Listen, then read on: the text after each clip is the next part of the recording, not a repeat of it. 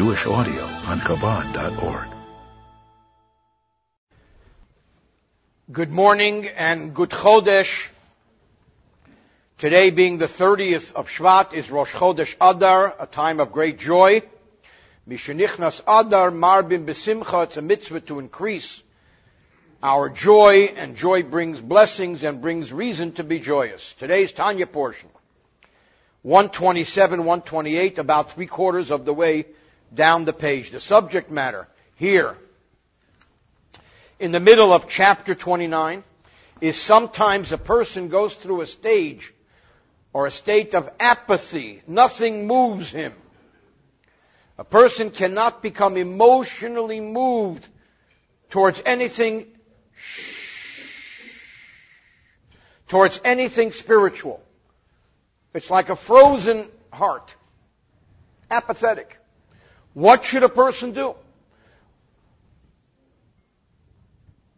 Although we talked earlier about the importance of joy, and that Ivdu es Hashem b'simcha, we have to serve God with joy, but sometimes if a person finds that he can't become spiritually motivated, and he can't arouse a love of Hashem or a fear of Hashem, he has to have a talk with himself.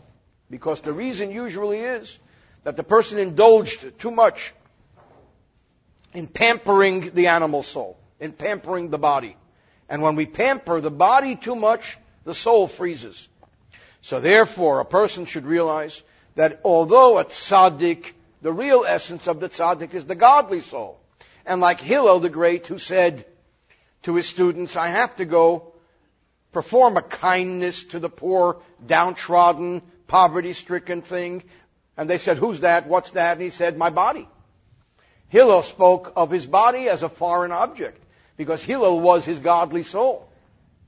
Most of us are not our godly soul. Most of us are our animal soul. Most of us are our vital soul. Primarily, the average human being, even a Beinoni, is primarily his vital soul, his animal soul, primarily interested in bodily needs. The godly soul is housed within it. And therefore, when we can't connect to our godly soul, because we've become cold and frozen and apathetic and unable to be spiritually moved, what do we need to do? So he brings down the teaching of the head of the school of Torah in the Garden of Eden on high in Gan Eden, that just as a log, which you put into the fireplace, if it doesn't catch, what do? You take it out and you chop it up into smaller pieces. Sometimes our bodily pursuits have to be chopped up into smaller pieces. We have to have a talk with ourselves and address our own self. And who are we speaking to? We're speaking to our animal soul and say, hey, what are you doing? You should become more involved in the good and the godly. That's the gist of what we learned earlier. Now, in yesterday's portion, he said, even if somebody finds that right now his lifestyle is a correct one, he should think of the sins of his youth. And in God's eyes, although God forgives when we repent, but transgressions are forever, because time moves. At the same time, God transcends time. Now he says, V'gam mi shehu noki mechatois nurim achamurim, even someone who is innocent of serious transgressions in his youth. Even his youth was godly, and he still feels frozen. When I visited Alaska many years ago, I was brought out to Alaska for a lecture tour many years ago. And I was met by some members of the community. They said, welcome to the land of the frozen chosen. So if a person finds that he's from the frozen chosen, Yosim el libe, he should put to heart, set to heart, l'kayim maimer zayir HaKodesh, to perform the teachings of the Holy Zohar. Lihiyos, to be mimorei dechushbana, from the people who keep tally. We should be a bean counter. We should be a person who's always taking inventory. We should know what we have. We don't mean financially, but we mean that a person should make a spiritual tally. He should issue a spiritual statement. He should do a spiritual audit. Mikol hamachshavos. If a person feels that he's pure and godly, then let him do an audit. Let him think about all of the many thoughts, v'hadiburim, and all of the speech, v'hamasim, and all of the deeds, shacholfu v'yavru, which passed by, and he experienced miyem heyesei, from the moment he became a conscious, existing human being, ad hayem hazeh, to this day, and do an audit and see if those were godly thoughts, if they were godly speech, if they were godly actions, or not. Did they all emanate from the side of holiness, from the good and the godly? Or did many of them emanate from this side of impurity, God forbid? Dahainu, meaning that a person should do an audit and should enumerate kol hamachshavos, all of the many thoughts, v'adiburim, and the speech, v'amaisim, and the deeds, that he experienced, asher lo la'Hashem hema, that were not godly, v'lirtzeini, that were not consistent with God's will, v'lavedose, they were not in service of God's service, but they were other, they were alien, they were outside that spectrum. Shezehu Pirush, this is the meaning of Loshin, the expression Sitra Achra. Why in Kabbalah and Chassidus do we refer to impurity as Sitra Achra? It's the other side. It's not this side, it's the other side. It's outside. Earlier in chapter 6, this is known, whenever a person thinks sacred, saintly, holy thoughts, Nasa, the entire person, becomes Merkava, a chariot, Bo'ezu at that time, Lehecholes Hakdusha, for the chambers and vegetables of holiness, Shemehen Mushpois Machshavas Halolo, from which flow these thoughts. So when a person is engaged in thinking holy thoughts, a person is thinking about a teaching of Torah, a person is thinking about a teaching of a mitzvah, a person is doing an act of kindness, and thinking about it and working his way through the plan, then a person becomes permeated with holiness. And the entire person becomes a vehicle, a merkava, a chariot to holiness. What's the meaning of a vehicle? What's the meaning of a chariot? It has no will of its own. If your car has a will of its own, it's being recalled, I can tell you that.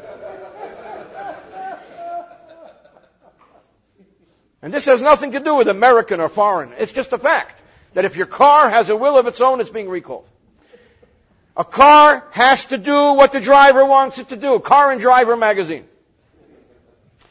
When we are permeated with a thought of a mitzvah, when we're engaging in Torah speech, when we're engaging in mitzvahs, we, like Abraham, Isaac, and Jacob, become a chariot to God. What's the difference? We learned earlier. They are permanently a chariot to God. We are for the duration. But unfortunately, the flip side, the opposite, is also true. That when a person engages in a negative thought, or a negative speech, or a negative deed, Nasa Merkava Tmeya, he becomes an impure chariot.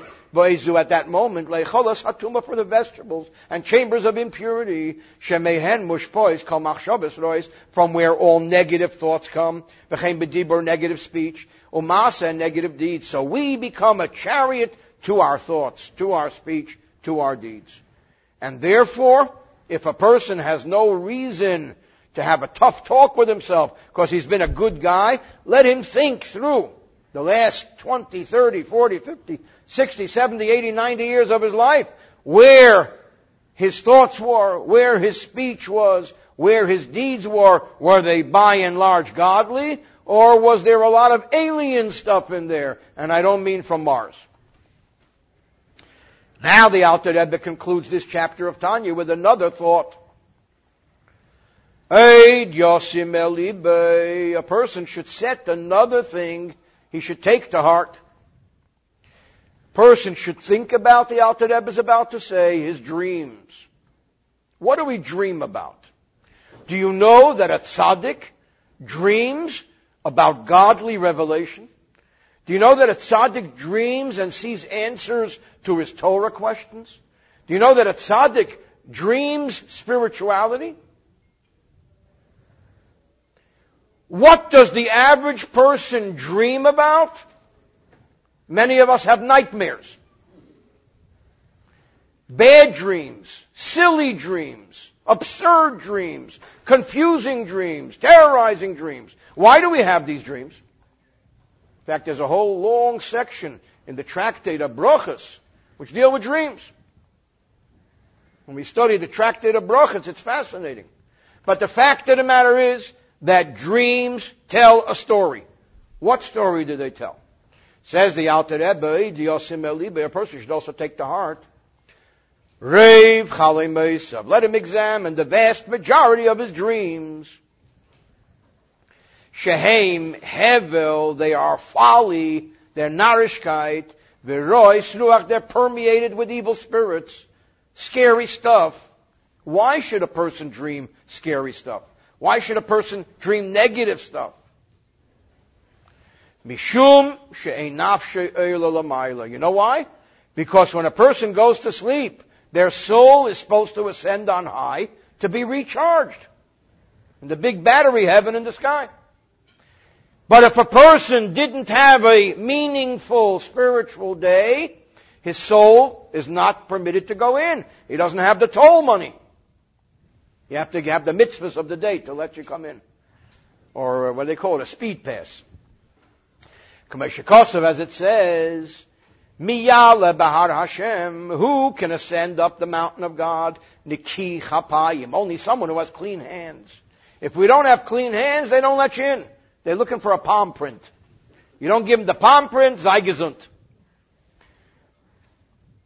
The Inun, and this represents Sitrin Bishin, the negative, impure stuff. Asyan, they come, Umizdapkin Bay, so the negative energies come and cleave to him. So that instead of ascending on high and being recharged spiritually, a person becomes overtaken with negative, evil energies.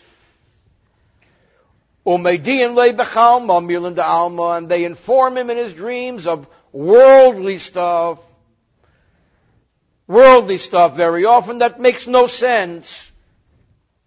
Or the zimnin, and sometimes the chaychun bei, sometimes they mock him. Vachziale, and they show him milisheka, false things. Vitzarin le bechalme, and they torment him in his dreams. As it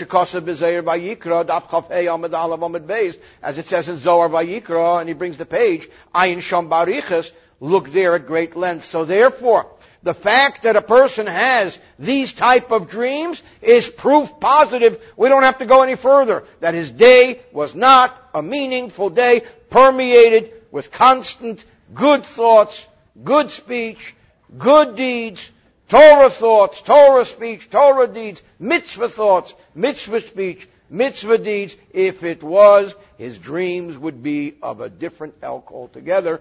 End of Tanya portion. Good day and good Chodesh.